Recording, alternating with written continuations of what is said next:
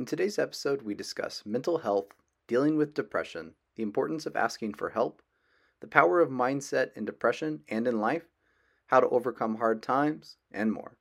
If you've enjoyed the episode, or if you've enjoyed the podcast so far, please hop on and leave us a quick podcast review.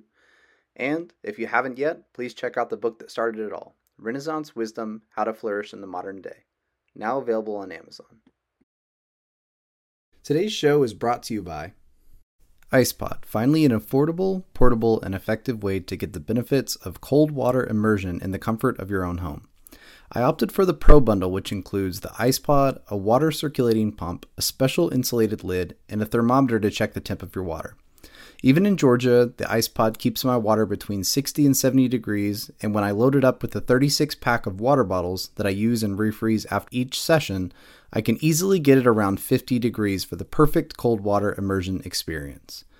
Despite being light and portable, the IcePod is super durable, and it's the perfect solution for anyone who wants to experience the benefits of cold water immersion without spending thousands of dollars for a home water chiller or trying to DIY your own. Cold immersion can help with recovery and muscle soreness, raise dopamine levels, help you wake up and be more alert, help you to burn more calories, mobilize brown fat, and more.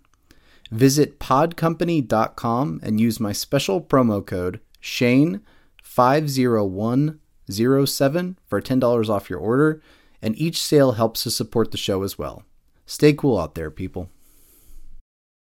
Are you looking for the perfect high-protein snack that isn't loaded with stuff like MSG, nitrates, and sugar? Carnivore Snacks is the perfect high-protein snack made from quality grass-fed beef and salt. That's it. Each bag uses 1 pound of high-quality beef, lamb, pork, or chicken, salt, and nothing else. Aside from being easy, healthy, and convenient, they also taste great. These snacks are not just another jerky. They are way better. Give a bag a try, and I know you'll keep coming back. Check out Carnivore Snacks, spelled with an X.com, and enter coupon code SHANE05137 for 15% off your order, and each sale will help support the Renaissance Wisdom podcast as well.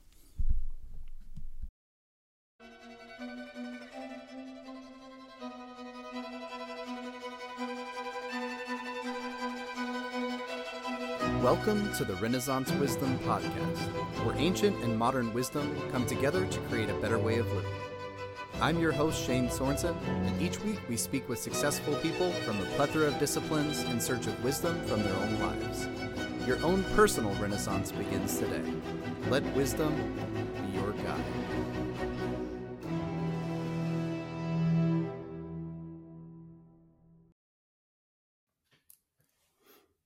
Hey everybody, welcome to the Renaissance Wisdom Podcast. I'm your host, Shane Sorensen. I'm here with today's guest, Mike Kogan. Welcome to the show.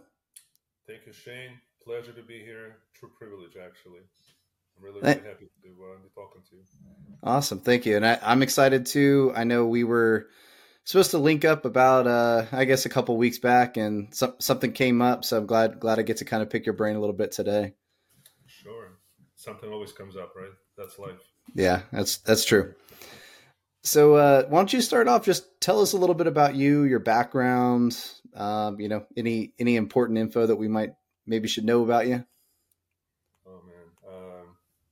My background, I feel like I'm the last person that should be in the spotlight, but I think I do have a diverse background. Let's put it this way. I graduated from Drexel. I've been living in Philadelphia area since, I guess, 1990. So that's a long time already. I'm an old man, but I went to Drexel, which is my first, let's call it first education, and I graduated with a degree in business and finance in '96, believe it or not. So that's a long time ago again. And I've worked in all kinds of fields. We're basically all business related, which included sales, which included marketing, which included even a lot of finance work, such as stock market and all kinds of stuff. And you can probably tell, which I still carry a bit of an accent, but I was not born here. I was actually born in Russia. Mm-hmm. Although I've lived majority of my life here, I'm still stuck with that accent, probably for the rest of my life. But upon graduating, like I said, I've had a lot of business types of jobs. And in early 2000s, I switched more into technology and more into marketing / technology type of field, where basically I worked in early early adaptation of websites, social media, whatever else was coming around, and primarily was really websites initially. And I was really big into writing content, like writing stuff, written and otherwise creation of content, and which was surprising to me.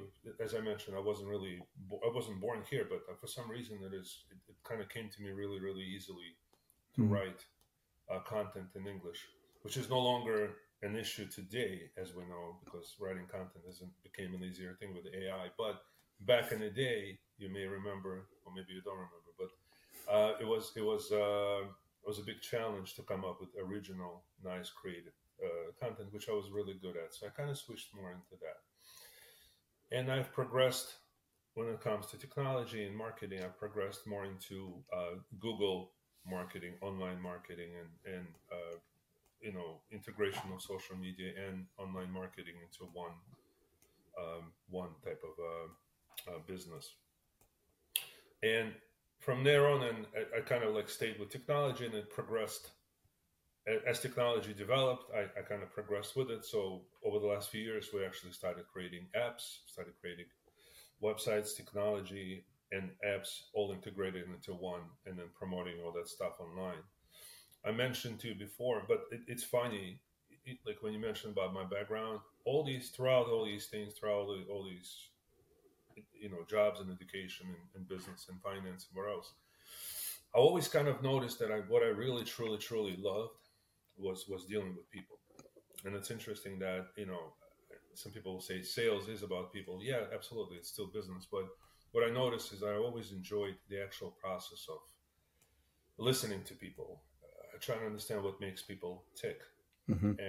And I caught myself, talking to people about Google or about marketing or technology, but really trying to understand trying to analyze why they feel down today, why they feel up today, what's going on with them truly on a personal level. Maybe that's something, and I kind of felt that maybe that's something I should be doing more of, because I truly enjoy. And it's interesting that a lot of people will tell you, if you do what you love, you're not really working. You never work a Hmm. day in your life if you do what you truly enjoy. And I caught myself liking that more and more and more. So funny enough, about 6 years ago, 5, 6 years ago, I forget when, but I went back to school in my advanced years of 45 years old. I went back into college and started taking psychology courses, believe it or not. So I said, I almost like started from scratch. And I completed my undergraduate degree in psychology with a focus on mental health.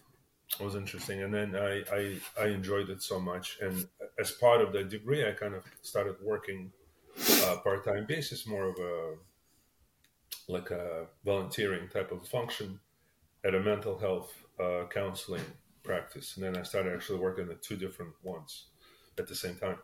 And I found that I try to get more time dedicated to it, and I'm trying to sneak away from my main job, which is again websites, technology, marketing, whatnot, to do that for free, and I enjoyed every bit of it. And you know, decided to continue my education, and actually am a couple of months away from completing the master's degree, also in psychology and mental health counseling, which is what I truly love. Like a lot of times people will ask you, what do you want to do on a daily basis? If you had like a perfect day, if you could wake up and have a perfect day, that would be my perfect day. Just do sessions all day long, talk to people, preferably in person, even though today Zoom is much more prevalent. But I love this human interaction. I love talking to people. I love kind of reading people and trying to help people at the same time.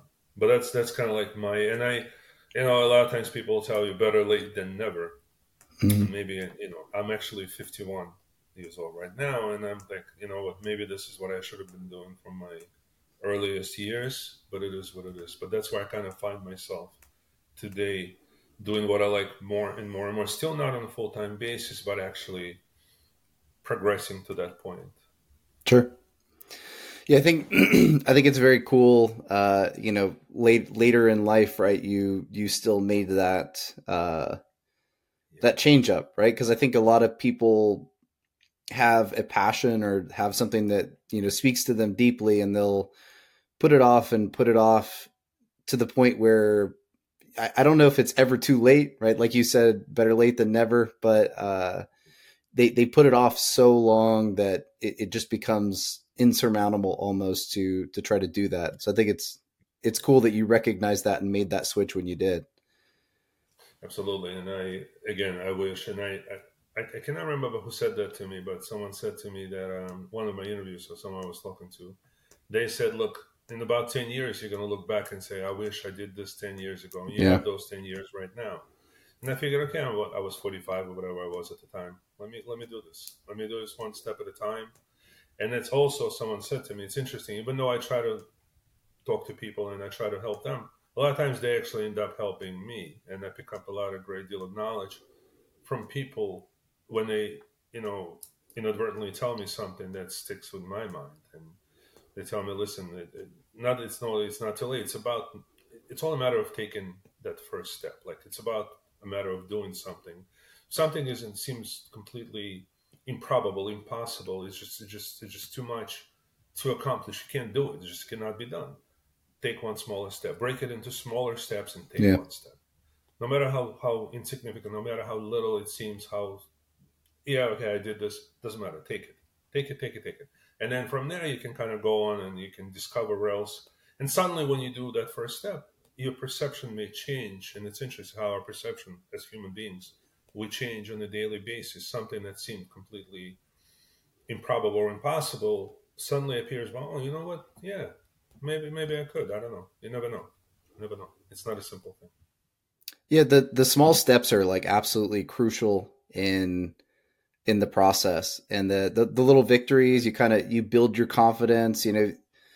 I'm sure going back to school, in your 40s, the first thing you're like, how am I going to balance working full time and doing this? And then you're like, maybe you have those doubts in your head, and then you go in and you knock out your first class, and then, well, I did one class. Maybe I can do two next semester. Maybe I can do this. Maybe I can do this. And Yeah, you build from that. But like you said, if you never take that first step, if you never go out a limb on and just try, 10 years go by and you're looking back and you're thinking, I wish I would have done it 10 years ago. But yeah, absolutely.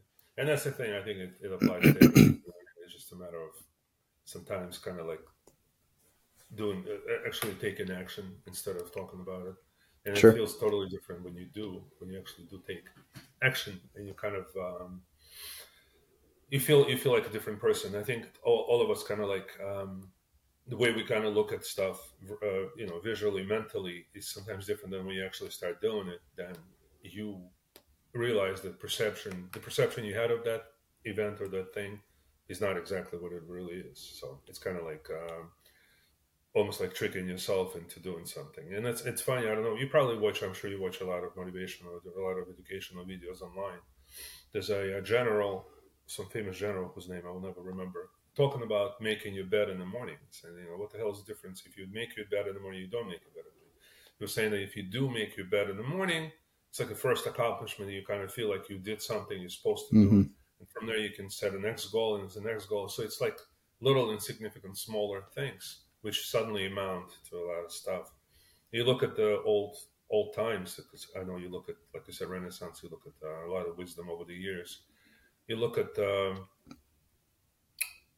in the old days, old Greece, older culture, Roman Empire, whatever. They built buildings that are still around, that are still architecturally likely superior to what we probably are building today. Who knows? But truthfully, you look at that and you kind of see like to them it probably seemed impossible to accomplish certain things like that. But it kind of took inspiration, and then they kind of went from one step to the next to the next step. Next thing you know, they created absolute masterpieces that are still around, that still amaze us, until today. It's amazing to me. It's amazing to me what little steps can accomplish overall. Yeah, there's a saying that how you do one thing is how you do everything, right? The way the pride that you put into something as small as keeping your environment clean. And I'm sure you've seen this in mental health, right? Like I have a lot of I have depression that runs in my family and things like that. And every once in a while, I'll have a day where I'm just feeling kind of blue out of nowhere. But uh, I've definitely noticed that a lot of times your environment is kind of like a reflection of your inner state. If you're feeling very stressed or very depressed, you tend to see a lot more like clutter showing up. Your house looks like a mess. And even just the act of kind of cleansing your home or reorganizing your closet or a little thing like that can really shift your mood somehow. Just part of being immersed in the environment, but also just the act of, like you said, just kind of hitting a little victory, doing something that needed to be done. Absolutely. It's about little victories. It's about control. It's about doing something you feel like you're in control of. And that's a lot of times when we talk to people that have depression, we kind of deal with that exactly from that standpoint. We kind of say, listen, what is it that you do control? What is it that you do feel proud of? What is actually positive? Take inventory of positive things in your life. Reset. Kind of like, in other words, sit back and say, all right, listen, a lot of things in my life might be a total mess. But what is it that what's really good right now? What is it that I can really go and touch right now today? Can I, again, like you said, can I clean up my apartment? Can I open the window and can I get some sunlight into my room? Whatever it is, smaller things. But suddenly you're like, well, you know what? And a lot of it is actually humor. Funny enough, I like to infuse humor. And just get, because once you start smiling for a different reason, you're not even smiling about your life, but you kind of like set yourself in a different mode. The way you are, the way you like approach everything, could change the way the outcome is. You know what I mean? Like the way things progress from any given point is exactly your decision. It's what you choose to focus. You choose to focus on the negative, which is always, there's a lot of it. You know what I mean? And that's you can, if you choose to kind of stick with the negative, there's plenty to choose from. But you can actually isolate some positive things and focus on them. Focus on them and build from there. And that's one thing I discovered about, like I mentioned to you, mental health. I discovered that I'm more of a positive psychology proponent. In other words, I kind of focus on. I try to identify positive things about a person, and then say, why don't you focus on that, and then let's build on that. Let's grow on that. Instead of obviously being realistic, not just gaslight, not just giving somebody fake statements or fake hopes or whatever. No, there's always something positive about each person, and that's what actually helps me deal with a lot of guys. Because as I mentioned to you previously, I work a lot with depressed people. I work a lot with PTSD, people that suffer from PTSD, veterans, police, firefighters that are retired, and I had a bunch of people that have survived 9/11, and I mean it's just, the list goes on and on and on. But it's funny. It's all the same.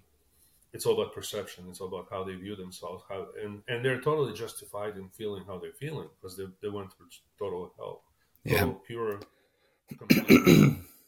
And but then the question becomes: do you focus on that? Do you stay in that frame of mind, or can you change your perspective, your perception, and can you move on? Can you move on to better things because you have so much to offer to others? You know what I mean? And that's, to me, that's always been the point of kind of like encouraging people on a realistic basis and giving them something positive to focus on. And that's why working with veterans have proven so effective and so interesting. And you mentioned, and as I mentioned to you also, is the fighters. Like the reason why I talk to a lot of fighters and athletes in general is that I found there's a lot of similarities, believe it or not, between athletes and veterans and people that have experienced PTSD, because fighters, they go to war, so to speak. They go to kind of this battle, and then they come out and they have to adjust back to normal, regular life. And that experience to me is so unique and so interesting. There's so many aspects of it that people don't really focus on. You know what I mean? Right. And it's become more of a focus in the society today as well. Yeah, for fighters, right? I can see kind of like the correlation there because you have someone that dedicates their entire life towards, a goal or a dream of becoming a world champion or whatever their specific goal is. And then inevitably anything that is age-based or time-based, as we get older, our bodies start to break down. We don't perform as well. And there's inevitably a point where we have to step out of whatever that pursuit was. And I guess it's a very extreme example of kind of what happens when your life has had one purpose for many, many years. And then that purpose has to shift because suddenly you're not able to pursue the thing that you pursued before. Exactly. It makes me think a lot. One of the books that I would always recommend if I had to pick two books, Viktor Frankl, Man's Search for Meaning. It's an extreme example, right, of how you can essentially lose everything and you're kind of faced with a decision, whether conscious or not, that you can either choose to focus on everything that was lost, everything that went wrong, everything from the past that maybe didn't work out the way you wanted it to, or you can choose to focus on the positive aspects, as you mentioned, trying to rebuild, to find some meaning, to create some meaning in your own life and your own journey and continue on.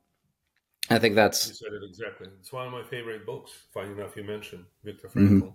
And being Jewish, I've researched a lot into that and why, the Holocaust in general. And just if you think about his words, what he wrote about, it's all about having, like, when people have, if people don't have meaning in life, the whole purpose becomes questionable and they don't know what to do with themselves. Some people fill that void with pleasure. It's interesting because some people just don't focus on the meaning and they just go for whatever is there, which is how substance abuse came to be so prevalent in society. But I think more than that, it's all about finding the meaning in your world, and everyone has it. It's just sometimes it's not so clearly visible. And you, like you said, the extreme example of people in the concentration camps, like Viktor Frankl, you kind of expose the true bare nature of each person. You see exactly what each person is, and that's where you kind of see who is who. And it's very, like you said, it's very, very similar to the veterans. It's very similar to some fighters who kind of go and they have one single purpose, one single meaning. And I spoke to veterans. It's funny enough, and I'll introduce you to some very interesting characters, because there's a gentleman that I work with and speak with all the time, who is a former Marine, and he talks a lot about the fact that, for years they kind of groom you to become this killing machine, become completely desensitized, completely have no emotions other than following orders and doing what you're supposed to be doing for a good reason most of the time, obviously, being in the army and all that. Sure. But when you come back to this, you sign off and you come back to the real life, so to speak. What do I do? I have no idea what to do. But they try to, it's a matter of them, acquiring the next mission, because everything else you could still use the same discipline to get to the next mission. Just a question of identifying what that mission is and sticking to that program and becoming, because a lot of these guys are so great and they're so valuable and so disciplined and so strong mentally that they can share that strength and really help other people, which is a lot of them end up doing. It's really, I actually admire veterans so much, because I work, as I mentioned to you before, I work a lot with veterans just to really help them, because I feel like it's almost like we owe them a bit of a bit of gratitude, but more than that, we owe them on a daily basis to help them, because they've been helping us and they've helped us so much over the years by keeping us safe and sacrificing themselves. It's interesting. A lot of fighters will tell you, one person I interviewed is an older fighter, long retired, Don Fry, who was an early UFC champion, an absolute beast in the fighting world, and it's just incredible. So simply like but the not just the physical, but the mental. Like, he would not stop. He fought in the early UFC, then he went to Japan, won a lot of fights there, had a lot of physical problems, and now he's kind of like obviously not in physical shape anywhere near, but he went through a lot of problems of this identity crisis, so to speak. He didn't know who he was anymore. He's like, what do I do now? Who am I? And his words are like, he went through that, he overcame that, and he's doing much better today. But he's like, listen, anytime there's a veteran or anyone else needs help, you simply pick up a phone and call me. Let's talk to that person together. They want to share that strength and that inspiration and that experience overcoming the identity crisis and help others. Because this, I felt like what I've discovered is this desire to help others is like fire. That when you share a fire, Mm-hmm. it does not diminish the source. Like it starts a new fire, but the original fire still keeps going strong the same way it was. So it's the same thing with this. I think you can help 1,000 people and still remaining as motivated and as positive as you were beforehand. You know, what I mean, it's just so inspiring to me. It's amazing. Yeah, I think Buddha said something along those lines of Yeah, like it's like it's like a candle or something like that. When you somebody has a candle and it's extinguished and you light yours, it doesn't take your flame away. It right, just kind of multiplies the flame. It just continues to spread it. totally. And And you notice what happens when you light someone else's fire. For a moment, there's actually a synergy, and they actually get stronger. Both of them get stronger. It's right. interesting, but yeah, Yeah. totally. We're definitely meant I gravitate towards I think being a little bit solitary just because through my experiences I found that sometimes relationships with like other human beings, even friendships, take a lot of energy from me, but I'm a little bit more of like, an introvert, I think. I Right. moved around a lot as a kid, so I think that also affected it because when you're constantly moving schools, you have a friend and then you move to a different school and that friend's gone and you're 13, so it's not like you can really just hop in a car and that this is Right. also before Facebook or anything. I mean, I think MySpace was just coming out around those years, so Yeah. um, was a little different. But I mean, I definitely, as I'm getting older, I'm 34 now, so still got a lot of years ahead of me, but live just enough to kind of realize that I'm not just like a spring chicken anymore, and you lose some of that like just hopeless romanticism, and you get a little bit more realistic, but still have a good worldview. And uh, I'm realizing as I get older that it's super important that the relationships that we build with people, right? And um, it's I guess when I was younger, I kind of viewed it as relationships were kind of like, what can I get out of them? And sometimes it's not about getting something out. Sometimes it's just about lending a hand to somebody or making a connection, and really small things like you were saying about, getting up and making your bed, like equally just, telling somebody, hey, like everything okay, and genuinely asking them, not just how are you, Right. because everybody does that. Yeah. Oh, I'm fine, whatever. But actually asking someone like, "Hey, man, like, is everything good? Are you all right?" That can mean the world to somebody because we can go through. I mean, you can see a homeless person or a good example, right? Like there was a guy recently in London that got stabbed, and he was like bleeding out, and there's a guy filming it on his phone, and then there's another guy that was just sitting there drinking his coffee. It was at like a Starbucks.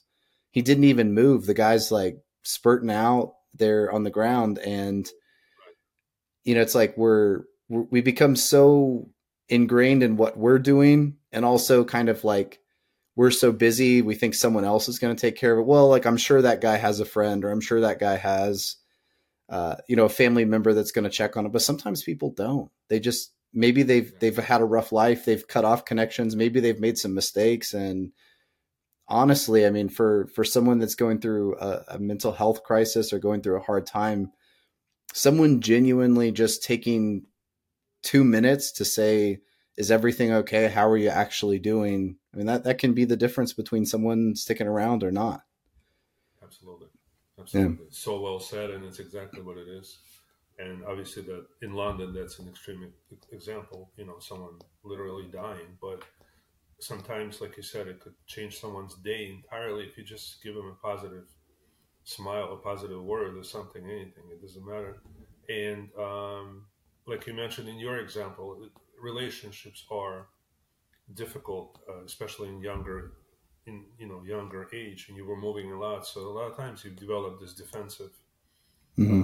defensive posture of saying, I don't want to even start a relationship because it's not going to last. So why even go in there?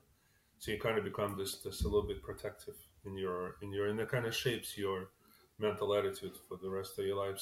But that could be adjusted, that could be changed, and as you go through different experiences, it kind of it evolves into the next stage. That's not forever, but you're so right.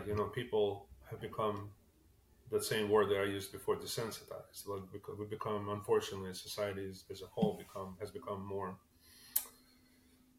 more experience based. In other words, whatever happens, it's also like a TV show.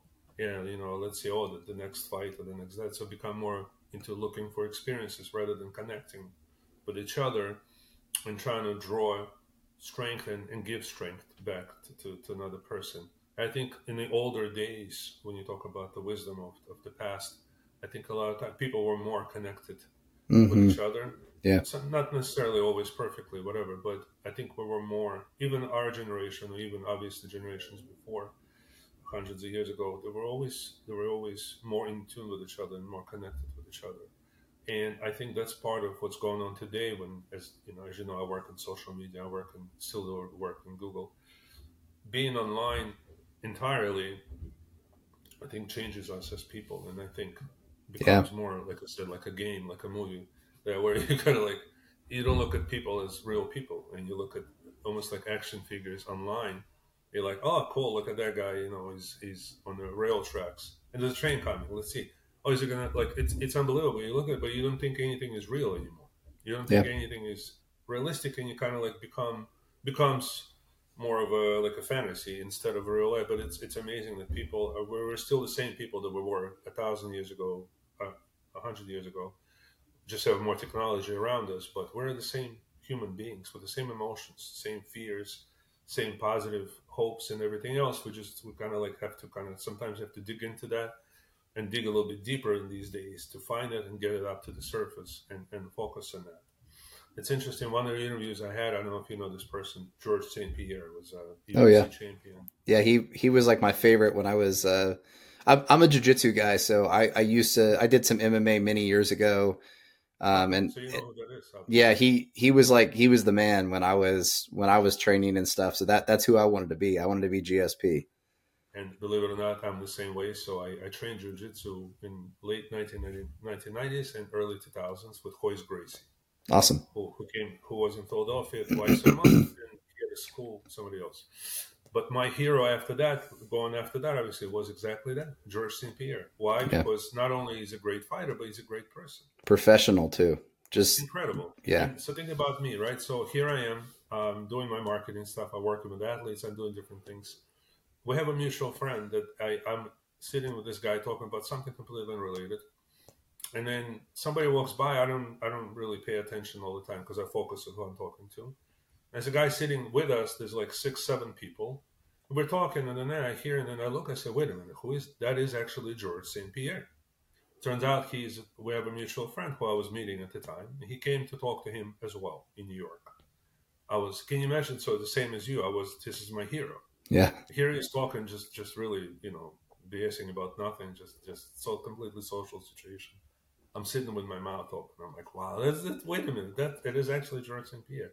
So I hooked up with him. I had a couple of interviews that I did for the mental health and other purposes, but I found him to be, forget about fighting, but as a person, oh my Yeah. God, what an amazing human being. First of all, incredibly positive, very much down to earth, but so positive and so like focused on whatever he's like. Nothing will distract him. Like, he's actually the most determined human being I've ever seen, and that's why, like, when he focuses on something, that's it. Nothing matters. He was telling me, like, when he practices, when you mentioned jiu-jitsu, when you practice, you do different things, repeat them over and over and over and over. He was saying that he will do less repetition, but he'll focus on that move being perfect. He will not he will not proceed to the next thing until he gets that move perfectly, even if it takes him 6, 7 hours. That's why his training partners would go crazy. We're like, we got to do other stuff. No, I'm not doing anything else until I get this perfectly. And he mentioned something else he's like, he like nothing to him. It's all about positive outlook, and he's like, you know what? I had injuries, I had defeats. He's, as you know, he's the only person that kind of like overcame. He beat everyone that defeated him. In other words, he got defeats in the fighting, and he came back and beat that same person to kind of like. And funny enough, it was more to prove to himself than to anybody else. He said, you know, I couldn't live with myself knowing that I could do this, and I'm gonna go away not accomplishing that. And that was his thing. Like he was saying, look, I it's all about me versus me. You know, I mean, I'm my biggest opponent, and it's amazing to hear that. You know, the most inspiring person you can ever meet. Yeah, so, something that was so impressive about him too was like, for example, I mean, he was the first person that really stood out to me, you know, that was like a real mixed martial artist. Like up until that point, there were a lot of guys who had, you know, one or two strengths. You know, you had like Matt Hughes who would just go out and just, you know, take everybody down and pound them, and you had some jiu-jitsu experts and some striking experts, but you know, George St. Pierre came out and he was doing everything. He was out wrestling, you know, national champ wrestlers. I know that, you know, in Canada, he became like an Olympic alternate, and he never wrestled. He never wrestled in high school. He never wrestled in college. So to get to a Olympic level, and you've never even, I mean, that's insane. And he, you know, he's also a black belt. Dedication. Yeah, super high level. I think maybe when he started fighting, I think maybe he was still a brown belt, or I don't know if he had gotten his black belt yet, but I know he was training out with like Henzo Gracie, and I still see him training with Gordon Ryan and stuff now. Like he trains out with the Danaher Death Squad, and you know, and then his striking obviously was just a whole nother level. I mean, he's out there knocking people out and just really, really technical fighter all around. So definitely is a It's amazing. testament to hard work, right? Because you can't, not a lot of people like never wrestle for their life and become a Olympic alternate. You know, just to get to that kind of a level through it's just a testament to hard work, right? Total hard work, and he will tell you himself. But there's another person that you may know I spoke with, is Mark Coleman, who was a Mm-hmm. UFC heavyweight champ, and he's long retired. Obviously, had a lot of health problems, but he loves talking about George St. Pierre. I don't know why, because even though he was before him, they say he actually is inspiring to him. It's amazing, right? Yeah. And he said what's in, because Mark Coleman actually was an Olympic wrestler, and he said what he saw, and he spoke to George St. Pierre. He said George realized early on in his career, because he was more of a striker. He was a karate background. He was, you know, like totally into striking. He realized that in order to become a UFC champ or any kind of champion, he has to learn wrestling. He said he totally secluded himself and went to wrestling and jiu-jitsu mindset entirely. He didn't do anything else. And he trained completely, like, in other words, he totally shut down everything else. He focused on that. He said, until I become an Olympic level wrestler, my life doesn't exist. And that's interesting. We look at his successes today and his successes early on. Before that, he was, believe it or not, broke. He had no money. He would travel, like you said, to New York to train with those guys for jiu-jitsu. Literally go over the weekend, you know, save enough money doing other odd jobs to travel to New York and roll with people that are far superior to him, whom he could probably beat in the stand-up, but they were much more superior in the wrestling or grappling.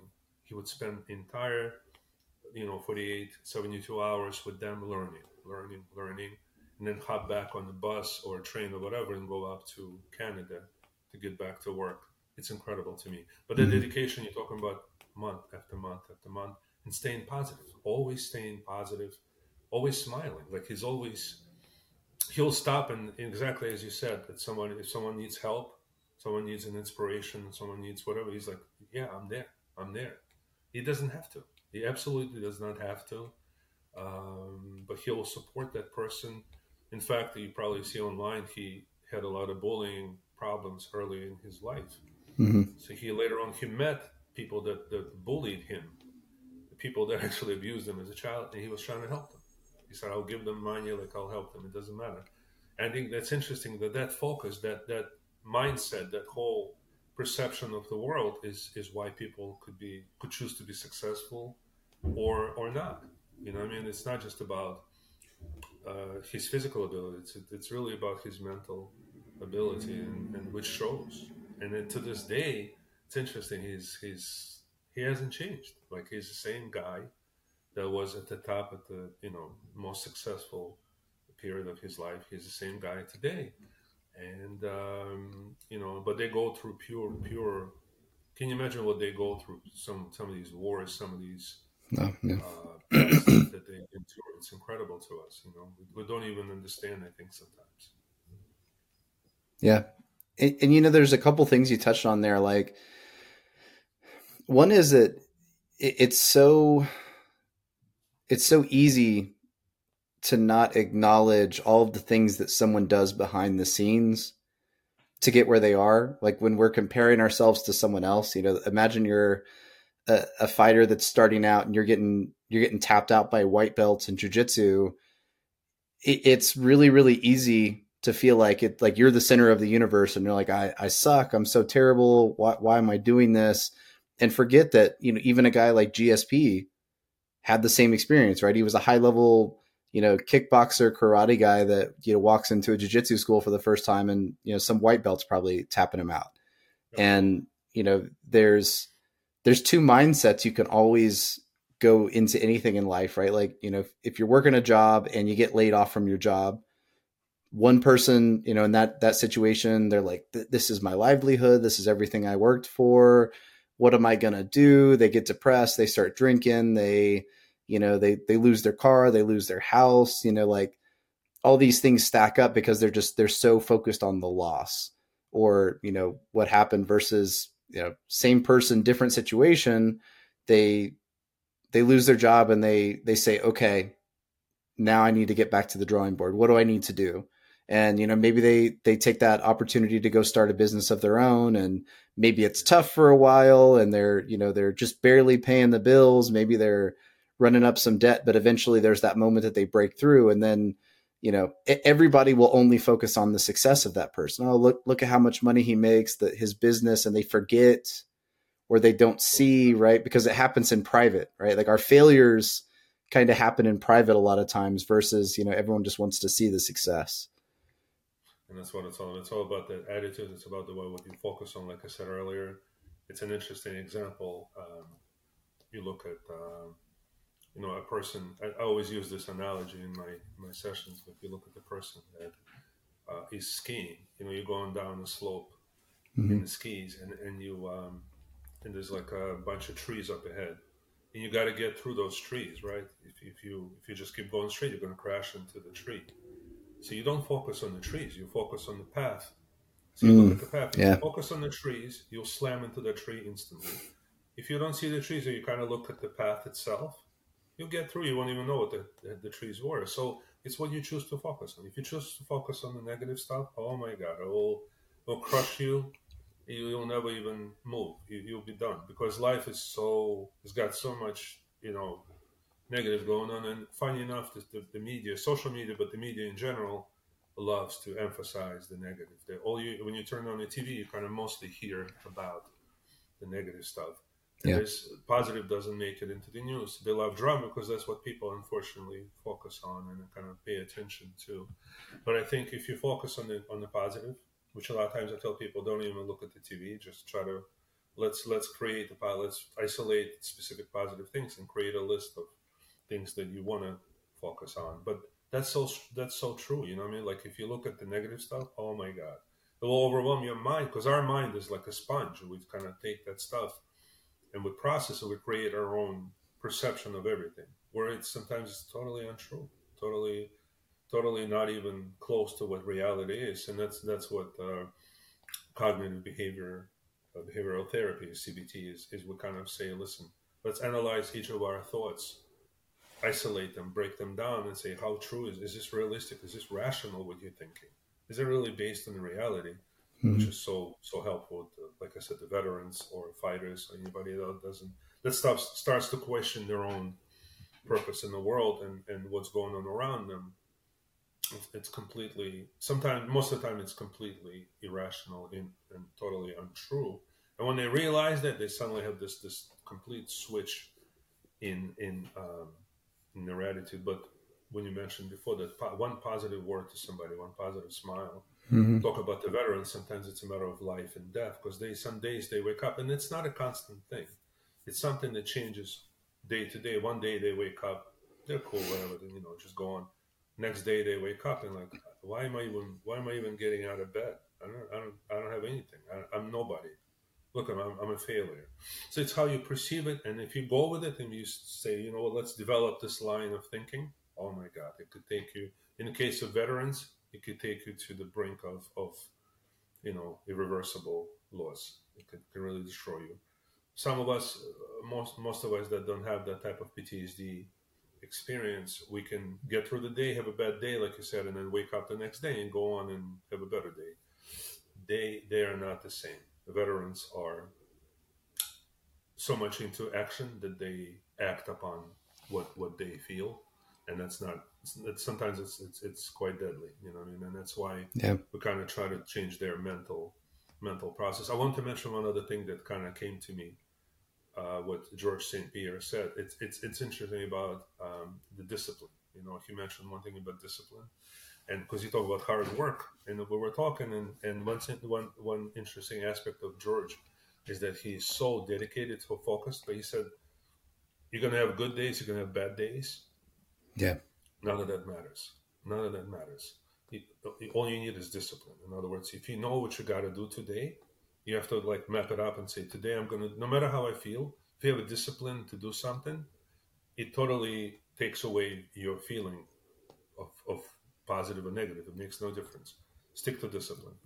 Have a routine, have a disciplined day, and then when you have a routine, then it overcomes everything else. You know what I mean? And it's interesting, kind of stuck to me, the question of developing a routine, developing disciplined approach to your days, which is not easy. It's easier said than done, but I think that's a lot of times it's the answer to a lot of questions, especially for these guys, such as veterans and former fighters. That's so true, and it makes me think when you say that. It makes me kind of think of when I was like a teenager, right? I mentioned that I have like a lot of depression in my family. You know, most of the people that I grew up with, in my family, they would all, they claim depression, right? Depression, we're depressed. It runs in our family, right? And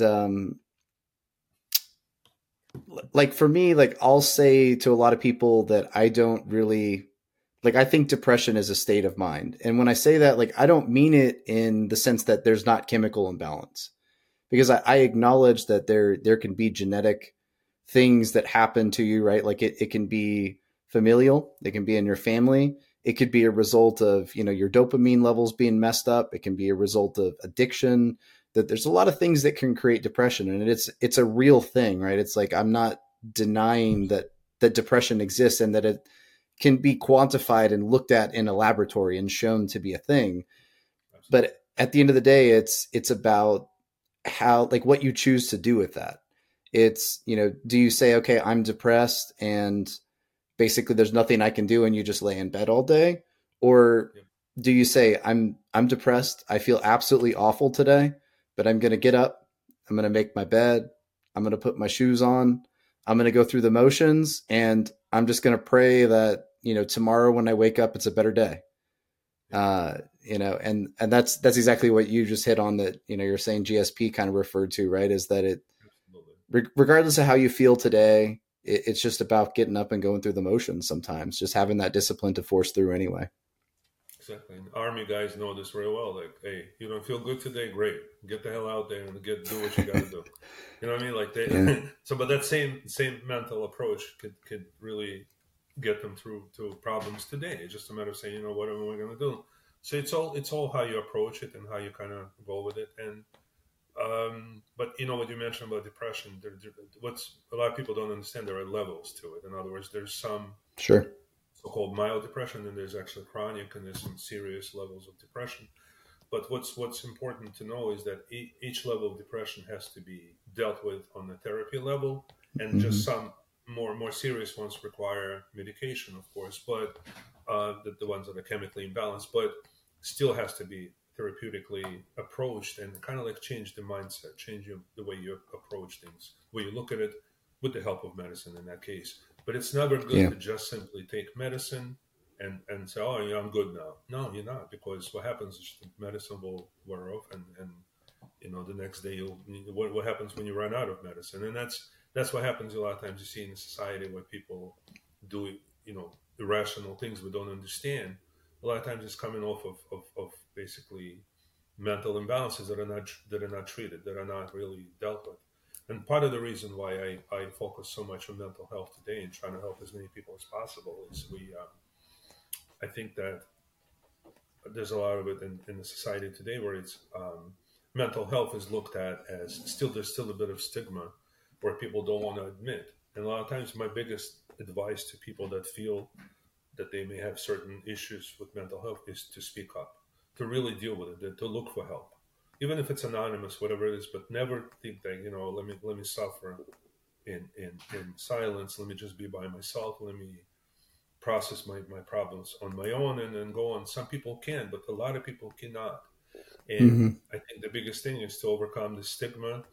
I work with this company. I don't know if you saw it. It's called Compel America, which initially was doing anti-bullying type of work and then spread more into mental health awareness. Where because we found that basically everything kind of stems from the same issue of not treating mental health issues, sometimes completely minor, sometimes quite serious, but all the same is a matter of addressing it, because a lot of it, much like many diseases, if you kind of treat it early on, if you treat the actual absolute root of the problem, you can eliminate it. You can make it, you can get control of it. You can deal with it where it completely is within your grasp, within your control. If you let it go, oh my God, some people can take it to different levels where it's completely incomprehensible to others. We don't even understand why people Mm-hmm. do certain things. One of the fighters I mentioned before, Don Fry, was sharing an episode. He said, one of his things was when he came home, he could not adjust back to the environment. He flew from Japan. He could not fight anymore. He had problems with his marriage. His wife was leaving him. It was just his whole life fell apart. And at one time, I'm not sure what happened exactly, but for some reason, either his wife or someone else called the police, and called on him, and like they came in to either talk to him or arrest him. I don't know what happened, but he said he literally walked out and he said, shoot me, or I don't care. I do not care. Shoot me." So that when that happens, you think about the state of mind of a person, right? Who would come out and say that? It becomes a level of such progression of his mental state where being shot is preferable to not being shot. Yeah. It's amazing, but it's funny. It doesn't happen overnight. There's a progression of step by step by step. If you kind of catch it early on and you deal with it and you explore it and you kind of try to overcome it could be taken under control. It will never reach those critical levels, and obviously those are extremes. But it's so prevalent in society today that I really want to focus on. And again, like I mentioned to you, my work in the business, but my goal over the next few years is to dedicate myself totally to mental health. Not only do I enjoy it, but I feel like it's so much more rewarding and so much more purposeful in today's world. Man, it's just there's nothing more important than helping people and coming. And I think also I feel like I am people have a certain calling in life, and I feel like this may be mine. I don't know, because I feel like I can have. I've noticed in my own work that I have, let's say, 10 sessions in a row, and it does not like it doesn't make me. It makes me want to do more. Yeah. Whereas some people might feel more emotionally and physically exhausted. I love it. I love every bit of it. When I go to my practice places where I practice and I work with, there's a business element to it where they tell you it's supposed to be 45 minutes and then you have to stop and next session blah blah blah blah. So I'm always there's always a knock on the door and say you got to stop, and I can't. I so enjoy talking to people. I so enjoy helping people that I forget. I don't even know what the clock is. It's like I go. I love it because I think like there's nothing more exciting and more interesting than exploring what people are all about and trying to help them change. Help them change that perspective was spoke about. And by the way, in case of veterans, in case of former fighters, it's so rewarding to see that when that actually happens, when they kind of switch and then they tell you things that are completely different in their own mind. I love it. That moment, that switch is priceless, and I would do it just for that moment. It's totally incredible to see that, because you feel like not only you're changing one person's life, but consequently you're changing all the lives of people that they interact with and will affect later on. It's like a geometrical progression. It's totally incredible to me. The most rewarding thing in the world. Yeah, there's a couple things you touched on.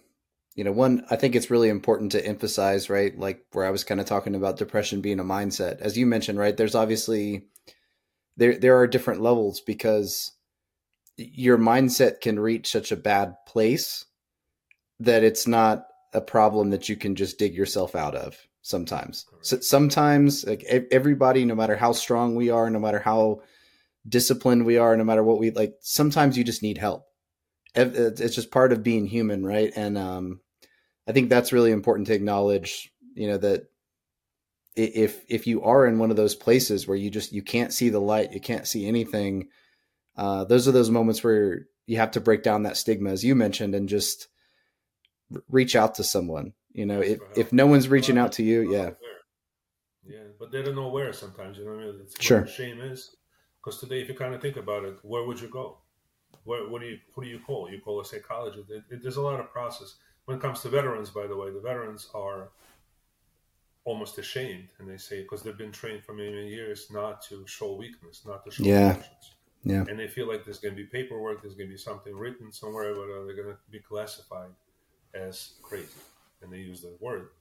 And a lot of people in society don't want to call anyone. They don't know who to call. They don't want to be labeled or registered. They don't want to be looked at as someone with a problem, but it's so untrue. It could be so minor that, like I said, if you catch it early on, but there's no reason to label someone crazy or difficult or with mental issues, because that the very word itself has negative connotation. This guy is mental. It's so wrong to say that, because think about it. So let's help this person, and he'll in turn will start helping everybody else. Rather look at the alternative. He'll develop that mental illness to the levels where it becomes actually dangerous and affects everybody else in the world and society.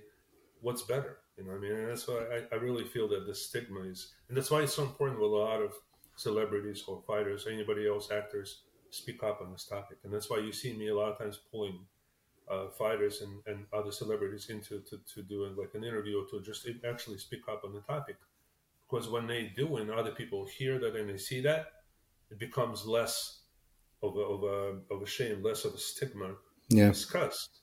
And they suddenly say, well, let me look into myself. Let me seek help. Who do I call? And that's one of the reasons why we did this, started an organization. I work with Compel America, is to say, here, just call us. You don't need anything. You don't need to tell us your name, nothing.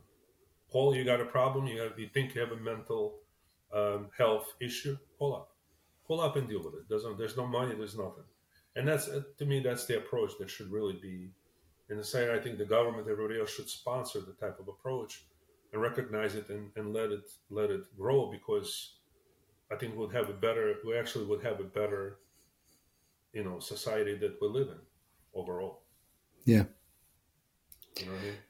And it's just price. It's just a lot of work, believe it or not. But like I said, it's the most rewarding thing in the world, and we need it more. You look at the younger kids, also, right? The kids that are in school and coming out. We've never had this type of level where kids of 15-year-old and other children that are literally you look at the person as a child. You're already talking about depression, talking about different levels of the things we've never even thought about before. It kind of speaks for the society, and it's something we have to deal with. It cannot be left on its own, because we see the results sometimes, Yeah.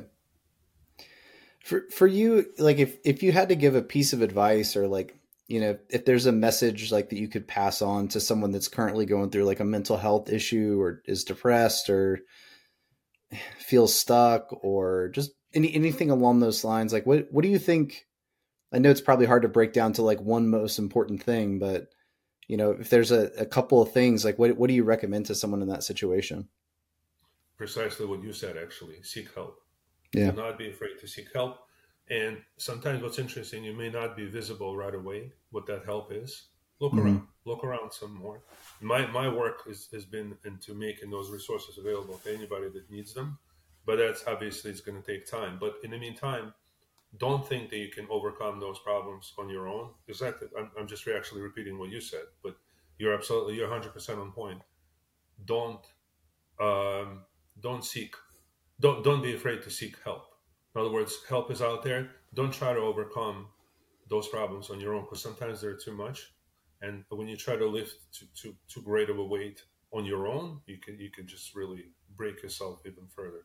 It's really no different than trying to lift 300 pound a stone. If you have 3 4 guys doing it, it's not a big deal. If you have one guy trying to do it, it seems impossible. Really similar to that, you know. What I mean, and there's a popular saying: a prisoner cannot get out of prison on his own. He needs someone on the outside to help him. Hmm. And that's really no different here because mental health a lot of times is almost like a prison where you're like a prisoner within yourself, within your own perceptions. And in order to get out, sometimes you need help of another person. So my advice will always be seek help. Call me. Like I always make, and that's what I've been working on. I said, listen, I don't even want to know your name. I don't want to know nothing. Seek help. Seek help. And there's people out there. Believe. One other thing I want to mention is believe that there's other people out there that want to help you. Because most of the people you come across, unfortunately, today are the ones that don't care. Yeah. They don't care. But there are people out there that do care. So look for those people. Look for them. Don't give up, and actually look for people that will help. Because once you come across and you discover that resource, it will change your life. You know what I mean? And that's my advice. Do not accept reality as the only possible option. There are other options. There's always other options, and Yeah. that's the point. That's great. That's great advice. And you mentioned, so like, tell me a little bit about, like, I know you said there's kind of a project that you're working on now. Do you want to talk about that a little bit or? Oh, there's, it's funny you say project. There's always projects. There's Yeah. always something going Yeah. on. One of them is, like I said, I work with this organization called Compel America, which is trying to make mental health resources available to all. And that's one. But one other interesting project we just started recently because again I'm still in technology, I'm still in the marketing. We came up with an idea to create a technology, almost an app probably, which will basically enable people to reach out exactly as you just said, look for mental health, we'll look for advice, we'll look for connection with somebody um, through the technology, through an app that basically will enable people to anonymously seek help and anonymously kind of like reach out to someone who may be on call at that time. And it's Mm. interesting, I've spoken to some of these fighters, some of these celebrities who said they will gladly be on the other side. In other words, it's going to be where a guy like George St. Pierre or guys like in a similar position will be online and saying between 4 and 6, they will respond to people that need that type of motivation, that type of help. So I wanted to do that, but besides that, there's always something I'm working on. Like I'm trying to basically, but the general direction is trying to make um, those types of resources available to more and more Hmm. people, and to eliminate stigma. Like whatever I'm doing, I'm trying to bring technology into it because that's a way to reach more people, literally worldwide. So hopefully that project will take off. I'm trying to do that right now. But even on a local basis, on a manual basis, I'm trying to literally, and I can only do so much during the day because of my available time. But I'm trying to build it more where other counselors, other mental health professionals will join in and offer to work with people on a broader basis and with less paperwork, less procedural stuff, because that's what it is in psychology and mental health. A lot of it is paperwork. A lot of it is documents, uh, and I think many times that precludes people from seeking help because they're like, I don't want to create a paper trail. I don't want to be involved in this whole process. Even tell my insurance, like, I don't want to be in that whole game. Yeah. And a lot of what I work on today has to do with eliminating that and just saying, you know what? No, it should not be. should be an open thing, and just whenever, anybody, anytime, anywhere, make that happen. So I'm working on technology to do that, but I'm also working hands-on in my area in New Jersey, Pennsylvania, and New York, trying to get more counselors, more professionals to join in and offer a more comprehensive type of a network feel where people could just go and seek help. I think it's so important. Yeah. I think that is really, really, really important because, as you mentioned earlier, sometimes people just don't know where to go, or there seems to be a lot of barrier to access. And Yeah. unfortunately, it's like the healthcare system in general. No one wants to deal with the healthcare system in America because it's just so broken. And Yeah. as broken as it is, it's like the mental health side is even harder because you're trying to find somebody in network, and is there a copay or is it covered? And Exactly. how do I get a referral to somebody? And You get so crazy, you're like, oh man, yeah, forget about it. I don't want to deal with it. I'll be yeah, good tomorrow. yeah, But no, it's not. It's not that simple. And like you said, like even in your own example, sometimes you need help. Sometimes you want to talk to somebody. Sometimes there's family related issues, whatever else. There's so much; it never ends. And it's just a matter of facing your own demons, so to speak. Recognizing you got to recognize sometimes that you need help. That you are in prison, as I mentioned, by comparison, and that's okay. yeah. It's okay. You are who you are. You are where you are today. It doesn't matter. You can't change um, circumstances. Sometimes you can only like react to circumstances a certain way with a positive approach, or completely negative and just succumb to circumstances. And that's always a choice. It's interesting. It's always a choice, man. You can choose to do what the way you can choose to structure today one way or the other, and then that determines tomorrow. But there's always, like, I don't know, maybe it's just my positive nature. I always feel like there's this that you have the next move, so to speak. Like, next move is on you, and that's the advantage always. You have the next move. Like, close your eyes, forget about everything that happened before. You got the next move, and don't think that you don't. Like, when the moment you kind of put yourself in that frame of mind, let's reset. What's my next move? And there's always, it could change in a heartbeat. Like, everything could be completely different Mm-hmm. if you approach. Sometimes you just don't see it. It cannot be. It's like a veil over your eyes. And I don't know if you remember back in the day, we had those three-dimensional pictures. So you have to look at it for an hour before you actually see what's going on, before you Mm-hmm. see the actual 3D picture, whatever. There's no difference. Sometimes you stare at something, you're like, well, there's nothing there. There's nothing I can do. And then you look at it longer, longer, longer, longer, longer, and then you're like, oh my God, I didn't see that before. It's right there. It's right there. It's interesting. It's all, our minds are the most complex things ever created by God, because I think this Yeah. is like totally income. We're still learning about it, and we still don't know what makes us tick, right? That's why it's so interesting of a field.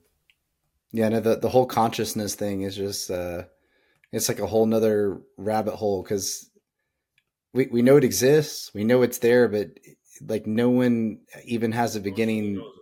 Yeah. No one even has an idea of like how to quantify or really explain this No. experience of consciousness that just kind of comes together somehow out of all these like chemical reactions and biological processes and Still don't know. To this day, they still can figure out the brain, right? yeah. You can today they can take a heart of one person, put it in another person. They can attach limbs from one person, but they still don't understand the brain fully. And what makes like I said, the subconscious is that's what psychology focuses on.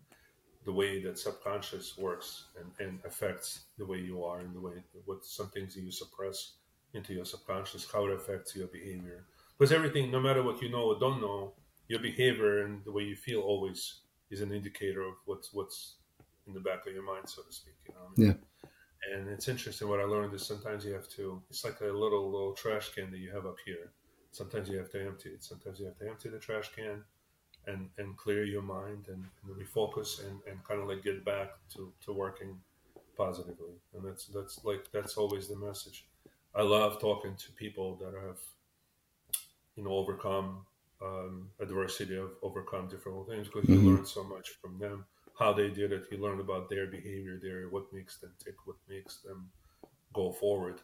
I love these conversations. I have a lot of more interviews that I've set up, and I want to continue doing, because to me that's like it's a never-ending thing. It's something that can never be fully understood, but could be, you can explore, and it's, each time you kind of like you discover the new layer, and it's so amazing to me. You can, it never stops. It's a learning process that never ends. Yeah. I love it every step. I wanted to ask you too. I have a series of questions I kind of like to ask all my guests, and uh, just to kind of profile some of the thinking and some of the things they've been through. Like for you personally, I mean, you're dealing with a lot of people that are going through, you know, difficult times and depression, things like that.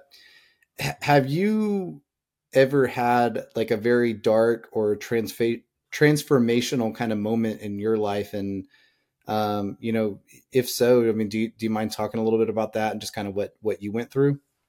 You know, I'll be honest with you. So that kind of speaks about myself. In other words, I have always been um, a totally incurable optimist. In other words, I'm so optimistic that I've had things where things didn't work and things kind of like fell apart, and including sometimes difficult days in my marriage, all kinds of stuff, and professionally.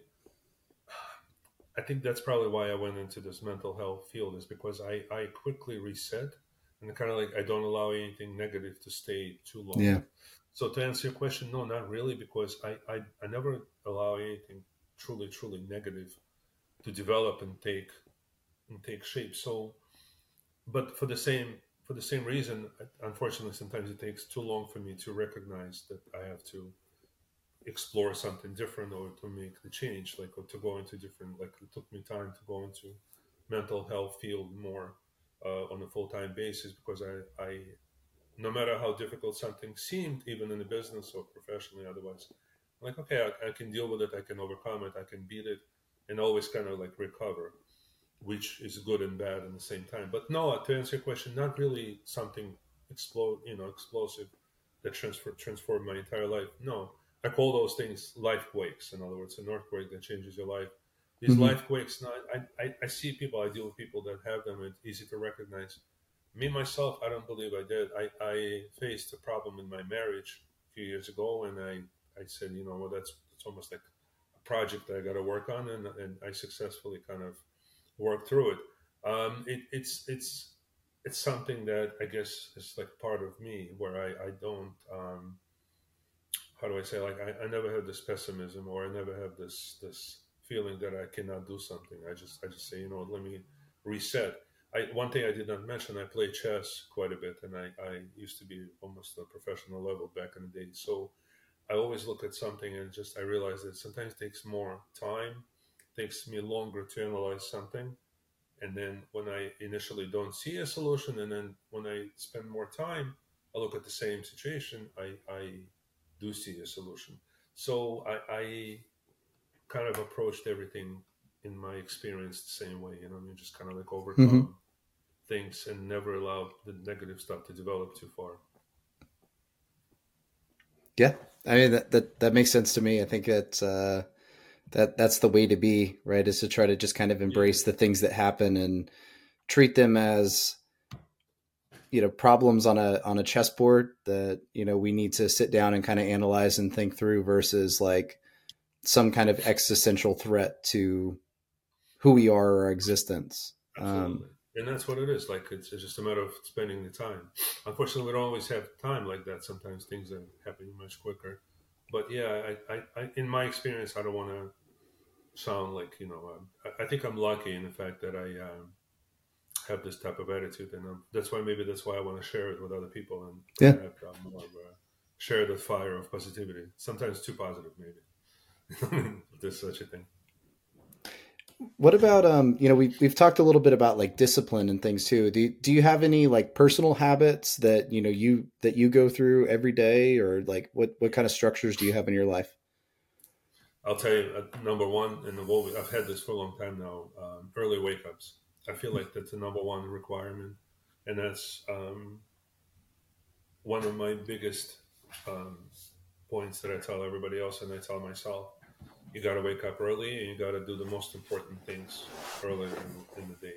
And like you gotta, whatever it is, you have to be the morning, even if you're not a morning person, to become a morning person.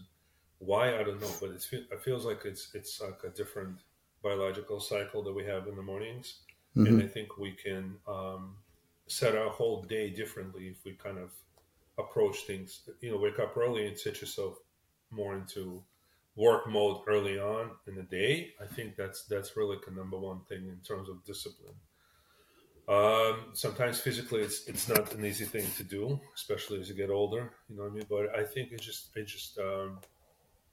something that to me is a no brainer. Like you got to do that. You got to wake up early and spend time in the beginning part of the day focusing yourself on what's going to happen today. One Yeah. other thing I learned, also another thing that I practice all the time, discipline wise, is before you go to sleep, like before you end the day, to write down anything that's truly bothering you, like what's truly bothersome thing to you. Do you foresee becoming a major problem tomorrow, the next few days? Write it down on a piece of paper.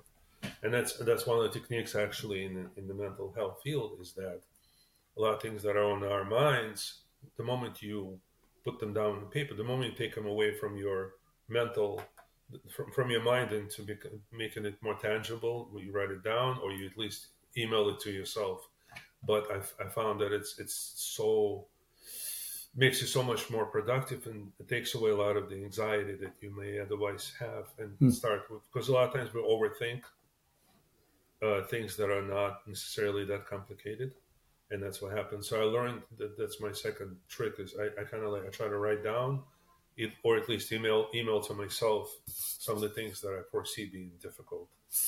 But those are my two main kind of like discipline and two main routine things. And again, listen, uh, easier said than done, right? Sometimes life gets in the way, Hmm. and you you can't do that, you can't do this, you can do that, you forget to do whatever. But there are exceptions to the rule. But I think that I believe in rules. Like I believe in creating certain rules. Sometimes you get away from it, something happens, whatever.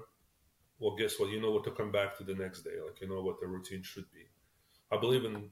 It's funny, and I created actually a while back. I created a 5 a.m. runner type of website and a blog, because I used to get up at 5 and run, and that's how I lost a lot of weight back in the day. Then, and I really don't run anymore as much, but I still wake up at 5, and occasionally I run, but most of the time I spend time trying to see what I got to do in the day, which things I have to do by the earliest hours as possible. Like what I'm going to accomplish, because I found that like after a certain time, you lose productivity, and other people will get in the way, other things will get in the way, and you will Hmm. not accomplish it. And nothing makes you more anxious and more um, negative or possibly pessimistic than knowing you could have done something, you didn't get to it, it still weighs on your mind. So it's all about planning, you know what I mean? So I Yeah. found those things to be important. Yeah. I really like that idea of just writing down, something that you're kind of afraid of or perceive to be a major issue. That's a new one, but it makes a lot of sense that you kind Yeah, of it's one of the most important things. symbologically like take it. I don't even think that's a word, symbologically, but you symbolically Symbolically, take. you take it Yeah. out of your mind and Yeah. put it on paper. It Yeah. becomes tangible in this world versus your subconscious versus. That's what I mean by emptying your trash can up here. Yeah. Let somebody else worry about it. You know about, I don't know if you know about this joke where a um, guy sleep, goes to sleep, and his wife is like, "Why are you tossing and turning? What's wrong with you?" He's like, tells his wife, "Oh my God, I owe this guy, our neighbor, I owe him $10,000. I have no idea what to do. I don't know how to live, how to go about tomorrow." She's like, "I can solve your problem in 2 seconds." She goes to the window, opens the door. "Hey, John, my husband is not going to pay you $10,000. Bye bye." He said, "Okay, now it's his problem." You know what I mean? It's like you Hmm. empty your mind. You put him, you gave it. So the problem now is on that guy. Now that guy thinks, "How am I going to get my 10,000?" It's like, "I'm not going to pay you. That's it." So you kind of like emptied your mind, and you put it into real world. So you're Yeah. no longer worried about it. It became real. So I think on a simple level, you can write it down, or just even like make a note on your iPhone or email it to yourself and then delete it. But the moment you did it, it's magical. It's magical. What about like book recommendations? If you had to pick out, like two books to recommend to somebody, what would they be? It's funny that you mentioned one of them is Viktor Frankl, Mm-hmm. Man's Search for Meaning. One of my always biggest recommendations to Yeah. everybody. It's amazing that you brought it up because I think it's really important for one to read. I agree.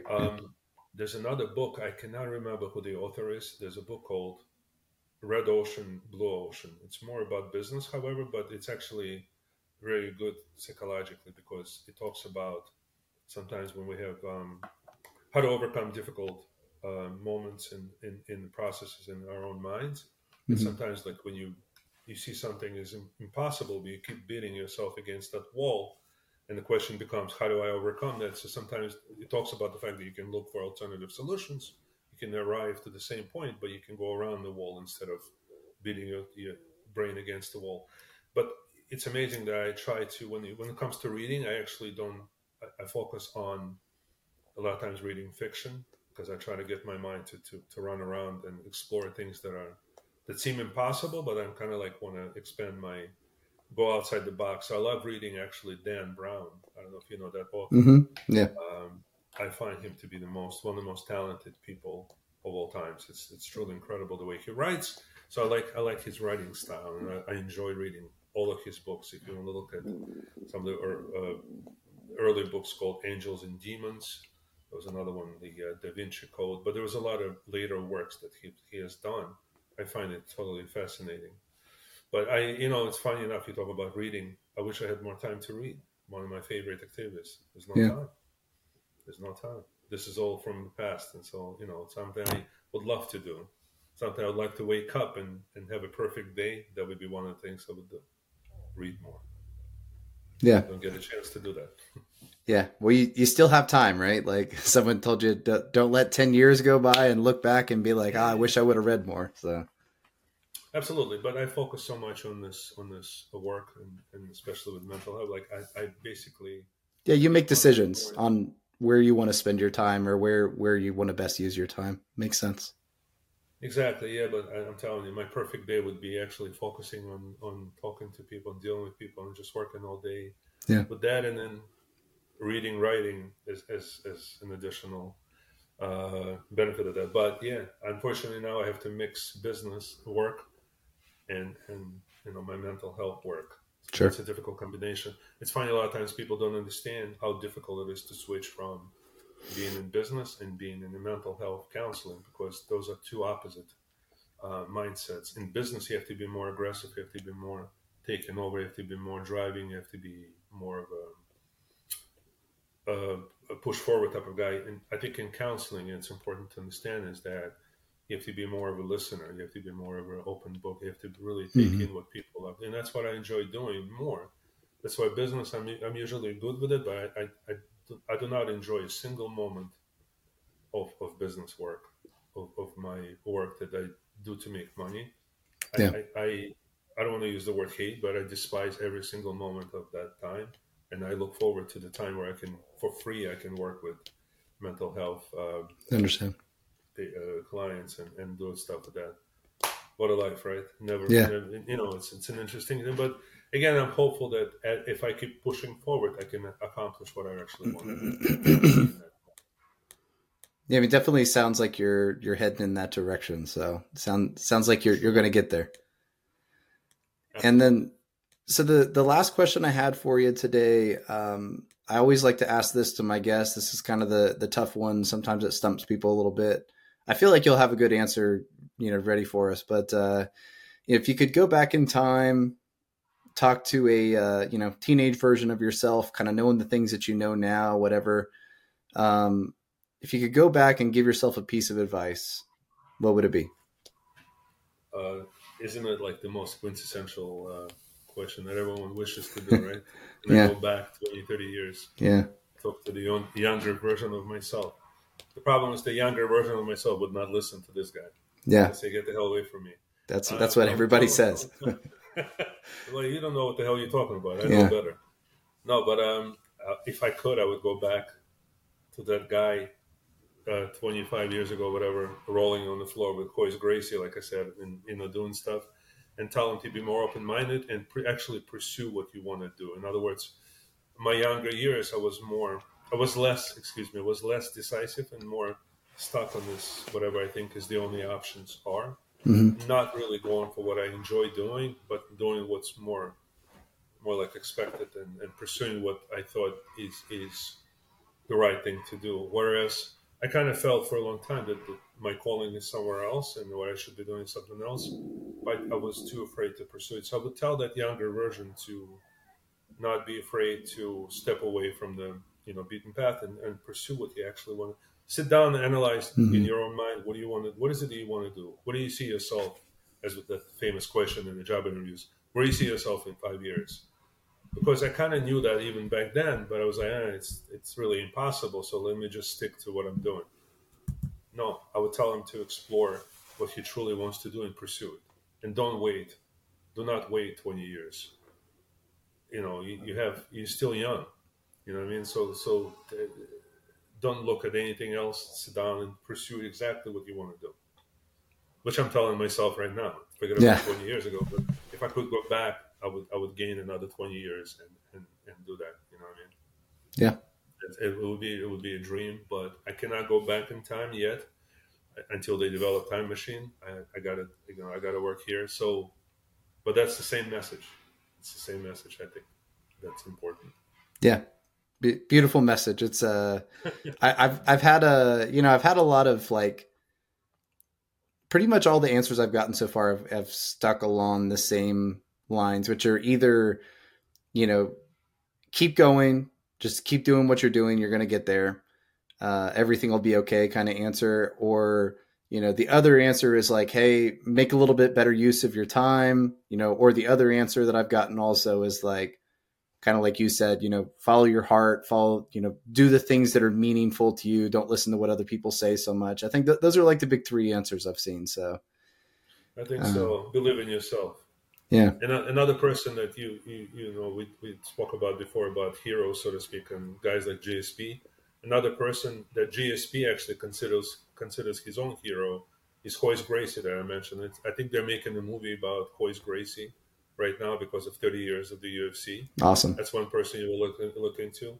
Yeah. One person I found the most inspiring, also besides GSP, is that guy. Look into him more. He's so impressive. Yeah. It's so much belief because he's not a fighter. It's interesting. People don't know about Hoist Gracie. He was never meant to be a fighter. Yeah, they chose him out of the family because he was like the smallest, like weakest. He's not a Yeah. fighter, right? He Yeah. does not want to fight. He's like, he hates fighting, and he loves jiu-jitsu, but he hates fighting. So he was never supposed to be. But he overcame himself. He was talking about his own struggles mentally to believe in himself because he's very confident when he's outspoken, but deep inside, and I had conversation, he's most um, he doubted himself a lot, and it's Yeah. interesting character to think how he overcame himself, became what he really is not meant to be, and became that anyway. So Yeah. that's really inspiring, something to look into. For sure. Yeah. Well, Mike, I think I think that's a good place to wrap it up. I really enjoyed Sure. speaking with you today. Are there any any like links or profiles or anything you want to mention for somebody if like someone wants to get in touch with you or find out more about your work? Yeah, and as I mentioned before, I think Compel America is really the most important thing on my agenda today, right now, Okay. and it's compelamerica.org, um, and which you can include in your if you post this thing. But I think it's really important for people to have access to, and I continue every day to make that more and more accessible to people and increase the outreach and increase the resources that are dedicated to it. So I think you want to encourage people to keep that in mind and have available at their fingertips when they kind of think about it, because hopefully, even if we change the life of one or two people, it's already worth it. But I think it's going to change many, many more lives. But Yeah. that's the one, compelamerica.org. And on social media, it's Compel America all over the place, on Instagram, Facebook, everywhere else. And for people to look into it and keep in mind and have available at all times. Awesome. Well, Mike, Yeah. thank you again so much for coming on and speaking with me today. And hope you have a great rest of your day. Absolutely. I truly appreciate the opportunity. It's really been a pleasure talking to you. Thank you Likewise. so much, Shane. Thanks, Mike. Thank you. Thanks for listening to the Renaissance Wisdom Podcast, and hopefully you learned at least one lesson on today's episode. Our mission here is to uncover practical wisdom to create a better way of living for our audience. If you enjoyed this episode, please help us by leaving the show a review on your podcast platform of choice and by giving it a share on social media. This really helps us to grow our audience and to continue to add more episodes. If you are interested in learning more, please check out our website at renaissance-wisdom.com or check out the book that started it all, Renaissance Wisdom, How to Flourish in the Modern Day, now on Amazon. Thank you again, and may wisdom be your guide.